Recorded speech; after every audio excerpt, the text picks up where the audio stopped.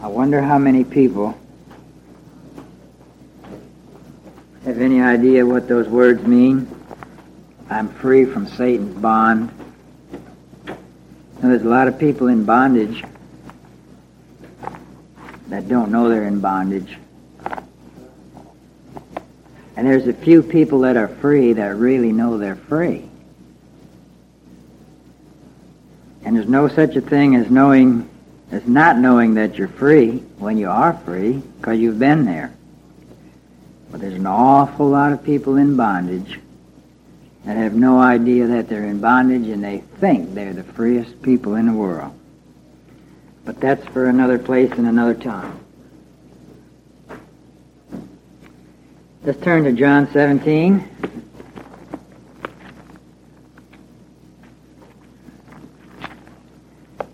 And we will indelibly impress the same verses upon our hearts and minds.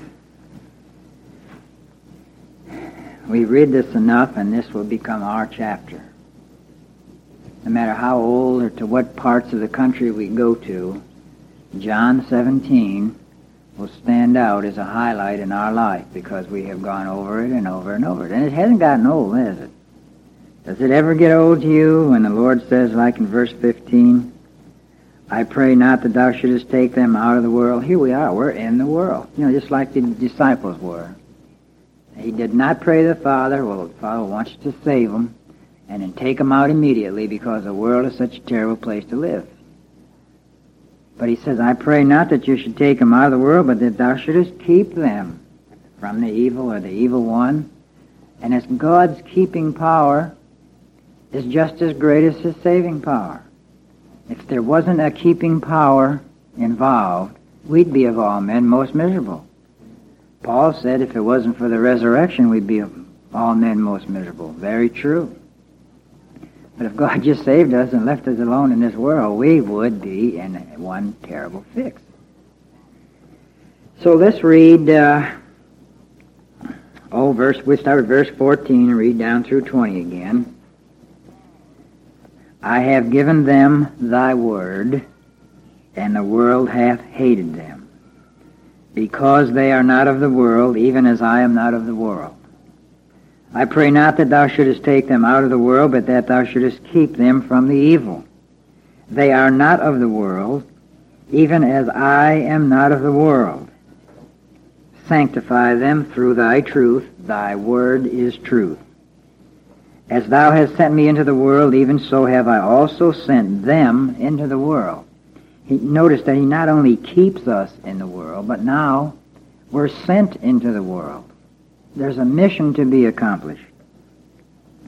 And for their sakes I sanctify myself, that they also might be sanctified through the truth. Now that sanctifying that Christ did of himself is something that when we get into that lesson, it's going to be an eye-opener. Him setting himself apart for our sanctification. And that setting apart was completely from the world.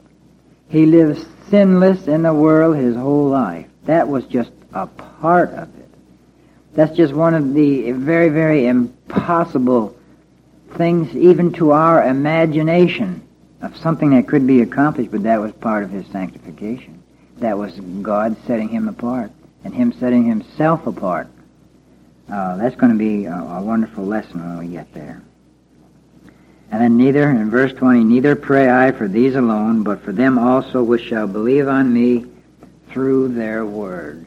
And that's where we enter in, where there's a promise, where there's hope, where that doesn't make this book just something that happened in the past. It brings it right up to the present. I pray for them also, for us. Let's bow our heads. Father, we thank thee again for the reading of thy word. We are never, never, never tired or bored by reading the wonderful words that thou hast given unto us over and over again. We marvel at the fact that thou hast said that we're not part of the world as thou wast not part of the world. We marvel at the fact that thou hast set us apart. that there's been a work done in the hearts of this people. Not very many. Not very many at all. But it's such a wonderful, wonderful thing to be touched by the God of all creation. The God who made heavens and the earth, who wrote this history book, history of mankind, history of the nation of Israel, the history of redemption. It's his story, the whole thing. And yet he takes time to visit an individual who has nothing at all to glorify him with, nothing at all to offer, nothing within the recesses of the heart.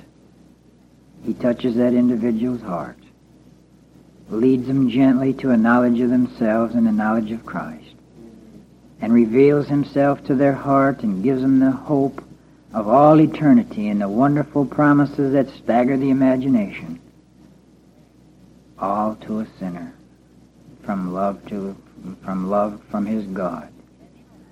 We ask this morning that thou will bless this lesson. To the few that are here this morning, to the few that will hear on the tapes, to the few that will receive the tapes or hear the message somehow, we pray that the name of our Lord Jesus Christ will be lifted up, glorified, and honored. We pray in his name. Amen. Well, for the last few weeks, we have got to verse 17 where it says, thy word is truth.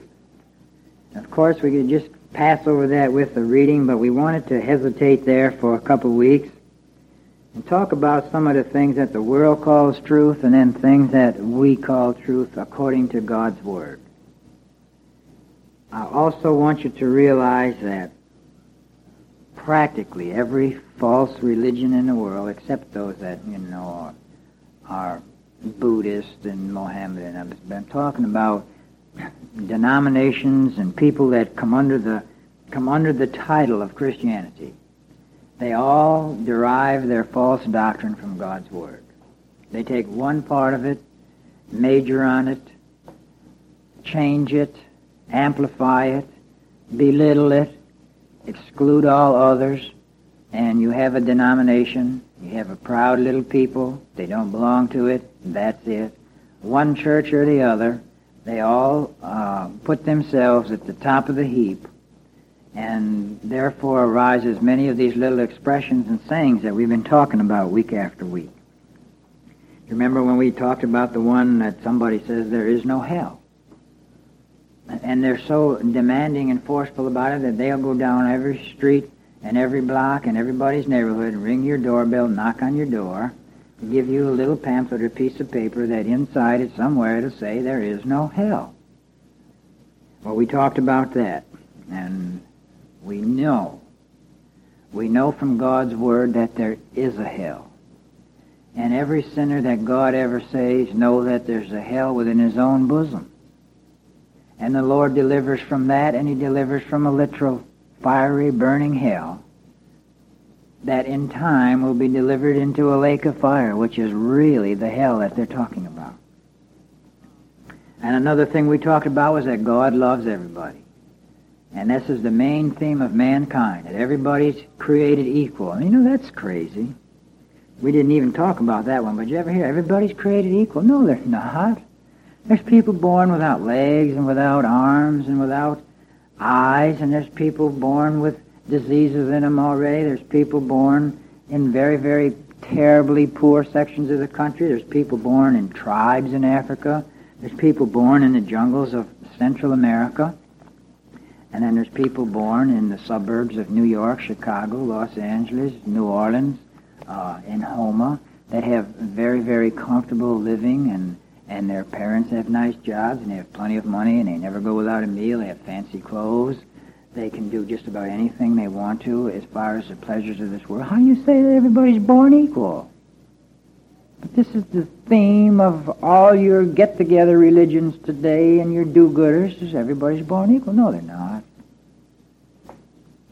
But if we are born even healthy and have a mind and an intent for heaven and the things of eternity, you are very, very rich You've been born rich, because it's from the riches of heaven that we're drawing our wealth. Another one of the things that was mentioned is it's okay for women to preach, and we talked about that. We read from the scriptures how it says, "They're to keep silent in the congregation." How much clearer can God ever express it to people? Another one was that Christ is just a spirit. No, he isn't. The Bible says he's the man Christ Jesus. Acts shows us how he went back to heaven in a body. It says, "As you have seen him go into heaven, so shall he so come in like manner." Not a spirit. He's the God-man. He's the mediator. We're not spirits, so he can't be a spirit to be a mediator between us, because we are people. And the mediator has to be a people. Another one we talked about is God has added to his book. No, he didn't. He hasn't added to the book at all. People have added and people have changed. He didn't. Another thing is that it's okay to pray to the saints and to pray to Mary. Well, we tried to find Mary's name somewhere in the Bible after the resurrection, and we just didn't find it. We didn't find any instructions from any of the apostles to ever pray to any saint. It's not in the Word. God never intended it to be that way. And Paul and Peter and those were horrified when somebody would try to make a god out of them or try to deify him in some way, or even to honor them to the degree of kneeling at their feet. They were horrified. There's no mention of any Mary or saints of any kind whatsoever in the Scriptures. That's why their hatred is of the Word. You know, the Lord said, "I've given them thy word, and the world hath hated them," and that means all the religions that are in this world, too. There's another saying that we talked about, there's a little bit of good in everybody. Oh, we had fun with that one, didn't we? Because the Bible is so clear, saying that all have sinned and come short of the glory of God. James tells us if you've offended in just one point, say you kept 9 of the commandments, which would have been a great feat, a wonderful feat if you could keep 9. But say perchance you messed up just a little bit with number 1. Number 1 happens to say, "Thou shalt have no other gods before me." That you should love the Lord thy God with all your heart and all your mind. Say you just messed up there just one time. You know what that means? That means you broke all 10. That means you done ruined it. That means you need a substitute. And that's why the law is given. Not for you to keep it, but for you to realize you need a substitute. And in God's Word shows you who that substitute is. Isn't that simple? That's why God's Word is here. That's why the law is here as a schoolmaster, to lead you, to point you, to teach you about Christ.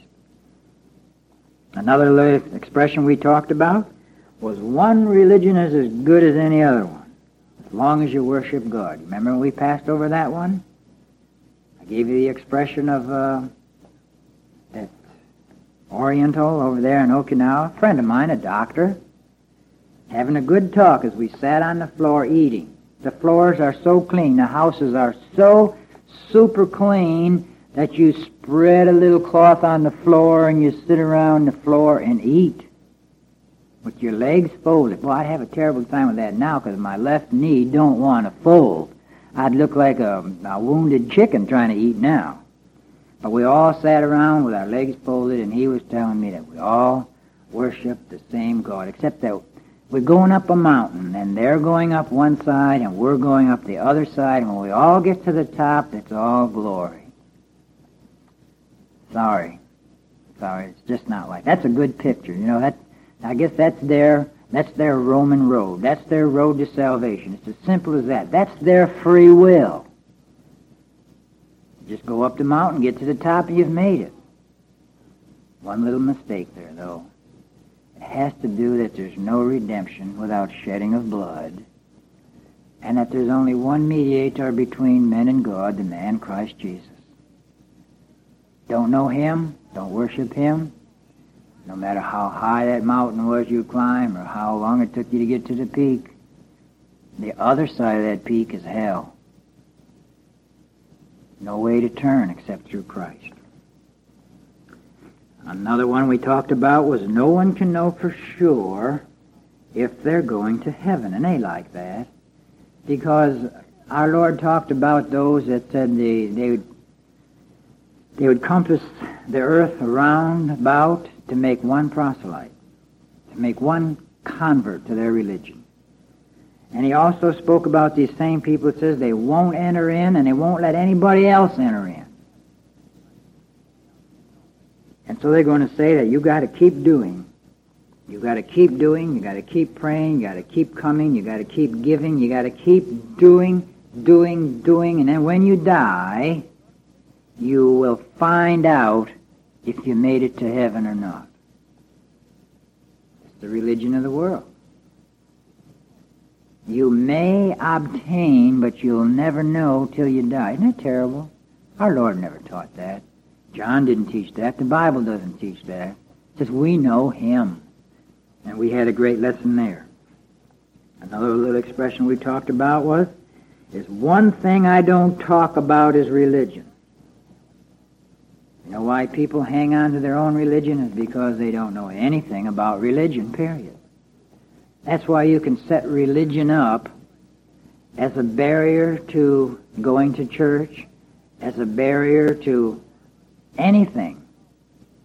And we've even heard of a case just recently where religion was set up, well, if you're going to go to that church, well, then you might as well just count me out. We're going to get divorced. It's the end of our family. And I want to tell you something. This very thing happened in my own family. My parents were married for over 20 years. And don't ask me if they had any children that lived, because they did.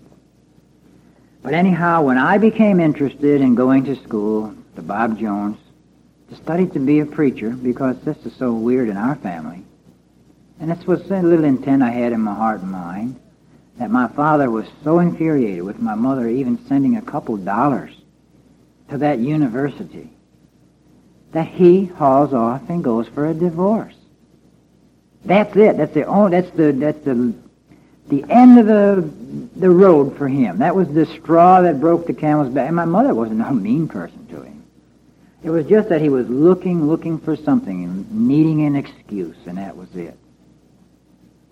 See, he was Catholic. My mother was nothing, and I was nothing, and Bob Jones is nothing. They have 99 denominations there, and everybody gets along beautiful. But it was just the idea. Fool with religion, and I will leave you. And it's so silly. Because nobody wants, those people that talk like that don't want to take time to examine their own hearts and their own lives and their own eternity. Some people will. And of course, there's where this perfect hatred comes out that's taught in the Scriptures. And Dixie knows something about that. The perfect hatred. Coming to Christ. The Bible describes it as hating your mother, your father, your sisters, your brothers, your in-laws, your children. I'll go you one further than that. You hate yourself. You hate that heart from within that just wants to sin. You hate the heart that transmits the thoughts of sin to your mind, of vanity, of lust, of everything else that the Scriptures describe as unrighteousness. That old heart feeds the mind. And you become to despise and hate yourself. And when you're at the feet of Christ begging for mercy, you're there with a heart that's pleading against itself. You've taken God's side. You've taken God's word against yourself. The only witness that you have is you. Some people have a beautiful exterior that you would never know. You would never know a thing about the thoughts and intents of their heart. God does, though, see. We have never, ever fooled God. He knows the heart of every man. But the miracle of it all is the fact when the Lord lets a man see the corruption of his own heart. See, this is unnatural. Nobody does this of their own. You can walk down through a prison corridor and ask one after the other on either side of the alley, what are you in here for? And 9 out of 10 of them will tell you that they were framed. They were framed. They're not as bad as they're supposed to be. When God gets through dealing with a sinner, and that sinner's practically at the end of his way, though he doesn't know where he is. But when he gets to this point, he doesn't care what he is or where he's been from. He feels and knows a guilt that is higher than any mountain that they've ever climbed. It's insurpassable in their own heart and mind, and you wonder why God would ever even deal with a sinner so vile and wicked as ourselves. And when he delivers that sinner and removes that mountain of guilt and that burden, it's such a wonderful freedom. That's why everybody who ever gets delivered knows when they got delivered. You may not want to admit it even to yourself. You may go for weeks and for months still trying to get back under the burden, but you can't. And some, like myself, wanted to erase this business of having a date or having a day. So I blanked it from my mind. I didn't even want to remember the month. I didn't want to remember the week. I didn't want to remember anything like that, for fear that this would be something I would have to brag about, or that I would brag about. So, to tell you the truth, I did forget the day. I didn't forget the week because I knew Dixie's birthday was in it. It was October 29th. In there was Dixie's birthday, and I knew that it was in the same week that Dixie had a birthday, and I do remember the year. It happened to be 1968. I tried to erase all of that. I couldn't. I know because I was there. I was there when the Lord revealed himself to my heart. And I never thought he would. Time was beginning to become a big factor in my life. I was getting older. I was getting so old, and I was getting harder. I knew that my heart was hardened to the things of the world and hardened to the things of God's Word, hardened to messages. I thought this was about the end of the trail. And it must have been, because that's when God delivered me and started a whole new highway of rejoicing, looking for him to come again, looking for those promises, realizing that what faith is a reality to the human heart. It's not an invisible thing. It's the invisible things of God, but they are a reality to our own heart. And then last week we talked about there are too many hypocrites in the church, so that's why I don't come. And we had talked about even in our Lord's disciples there was 1 in 12. If you had a congregation of 24, there's a very good chance you might have 2. Or you can have more, or you could have had less. But it's always been, and it always will be. Even some of Paul's closest friends, some of his great, close bosom buddies, a fellow named Demas, left him after a while. Then there was a guy named Alexander. And there were several others in the Scriptures that were great so-called followers of the Word and believers. But their leaving only shows that it was a pretense. You say, well, they fell from grace? No, they didn't fall from grace. God's people don't fall from grace. God preserves every one of his people. They don't fall. If somebody falls, it shows they've never been saved. It's simple as that. That's a simple equation. No matter how many years a person might profess, I want to tell you something. Within that heart, during all those years, they know that they're not saved. But they keep going on and on and on pretending. And they're pretending to this degree that maybe they were, and maybe they just didn't realize it, and maybe, I want to tell you, in real salvation, there's no maybes. You know, because you've been there. Now, today's lesson, we only have 5 minutes left for it, so we're going to hardly get a start, but we're going to read the Scriptures. Remember last week when we finished up, we were talking about several things that Paul kept telling you about, don't be ignorant of. he used that expression so many times that I think it caught on, and even Peter used it over there once. And we might get to Peter's today, too. We're just going to read them and talk briefly about them. But over in 1 Thessalonians 4:13. 1 Thessalonians 4:13. Whenever anybody even says 1 Thessalonians, immediately your heart must jump, because you know that this is where the Lord describes his coming again to take his people out.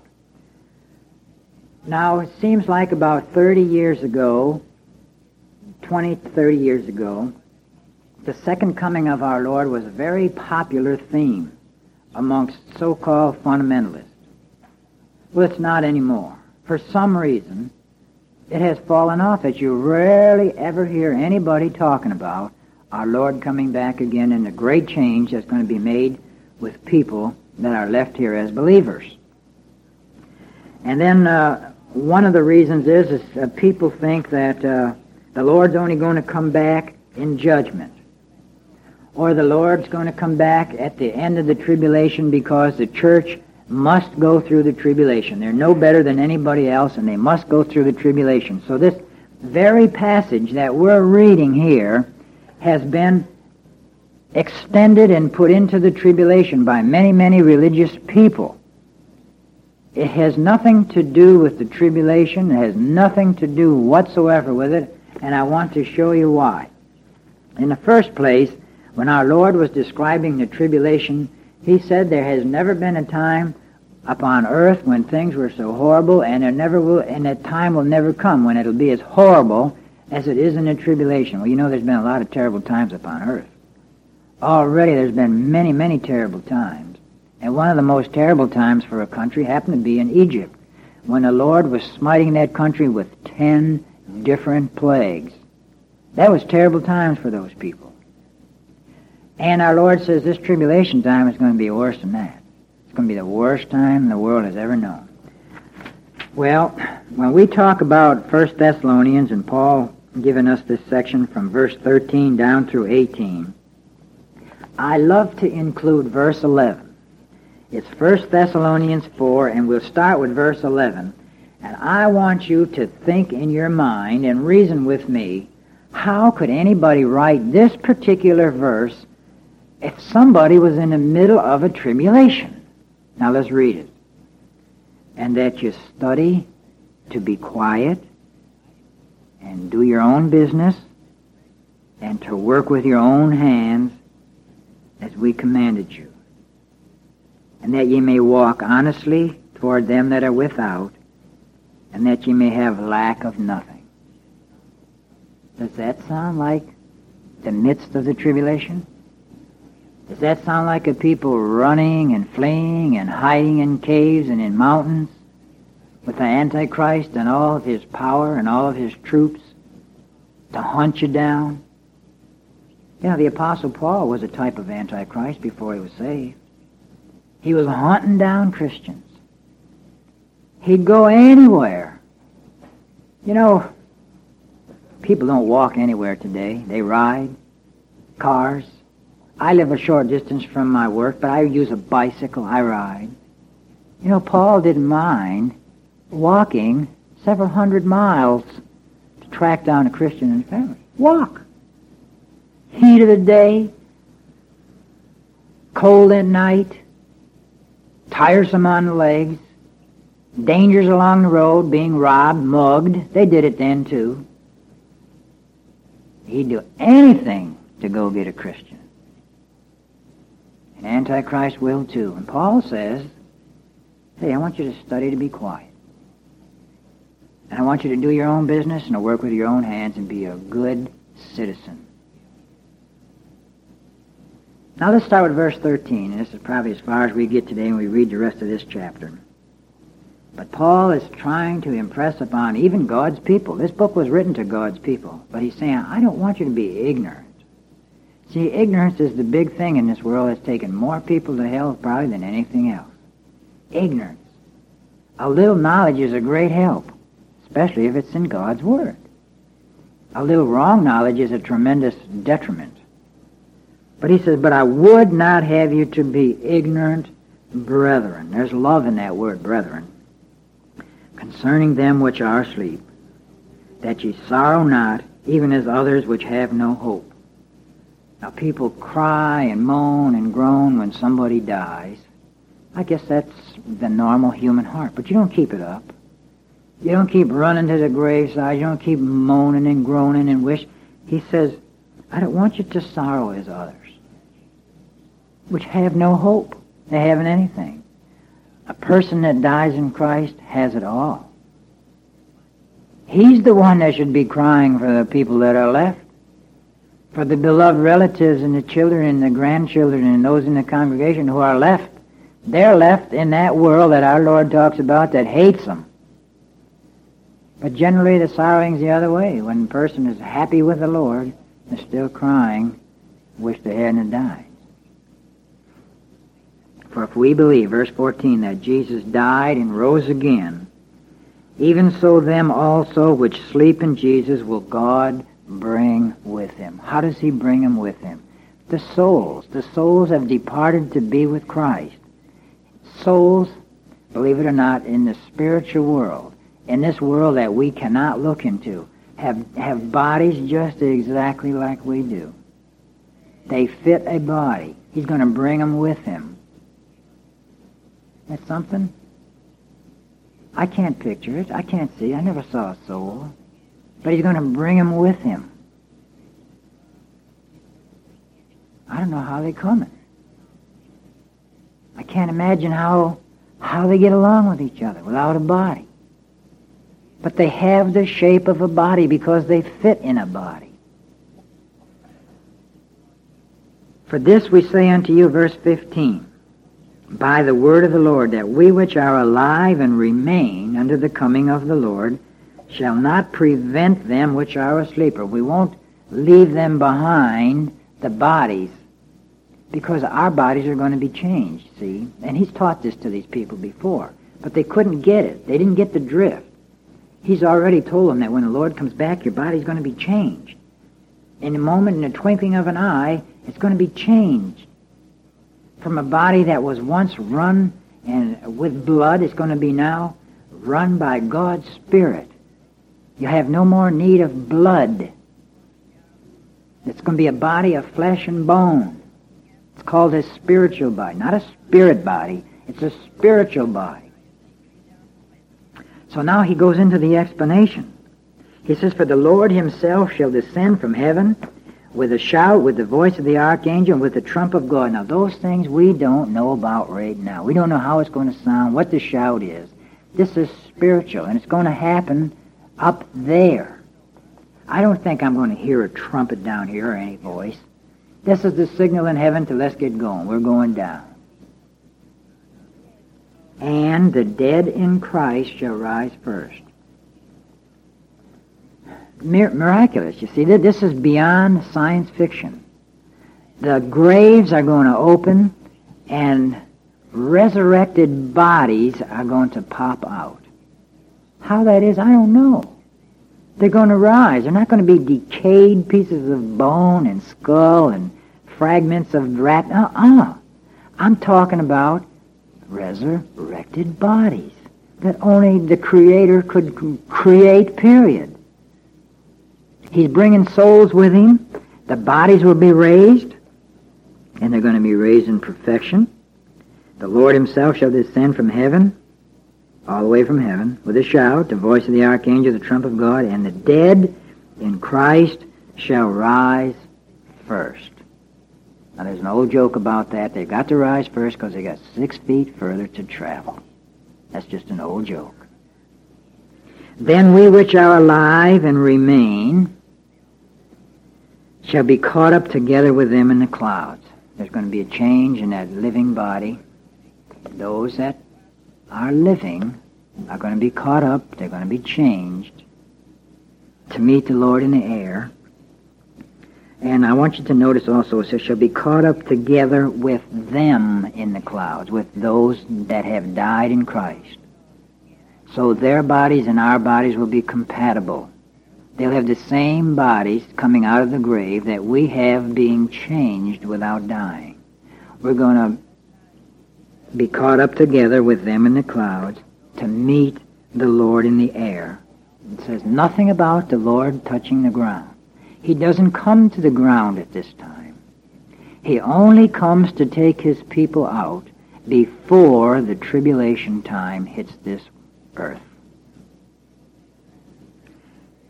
And it says, and so shall we ever be with the Lord, whether he goes back to heaven, whether he comes back to earth, whether he goes anywhere, we will be with the Lord. And what's the reason for this? The next verse tells us. Wherefore, comfort one another with these words. The Lord's coming back.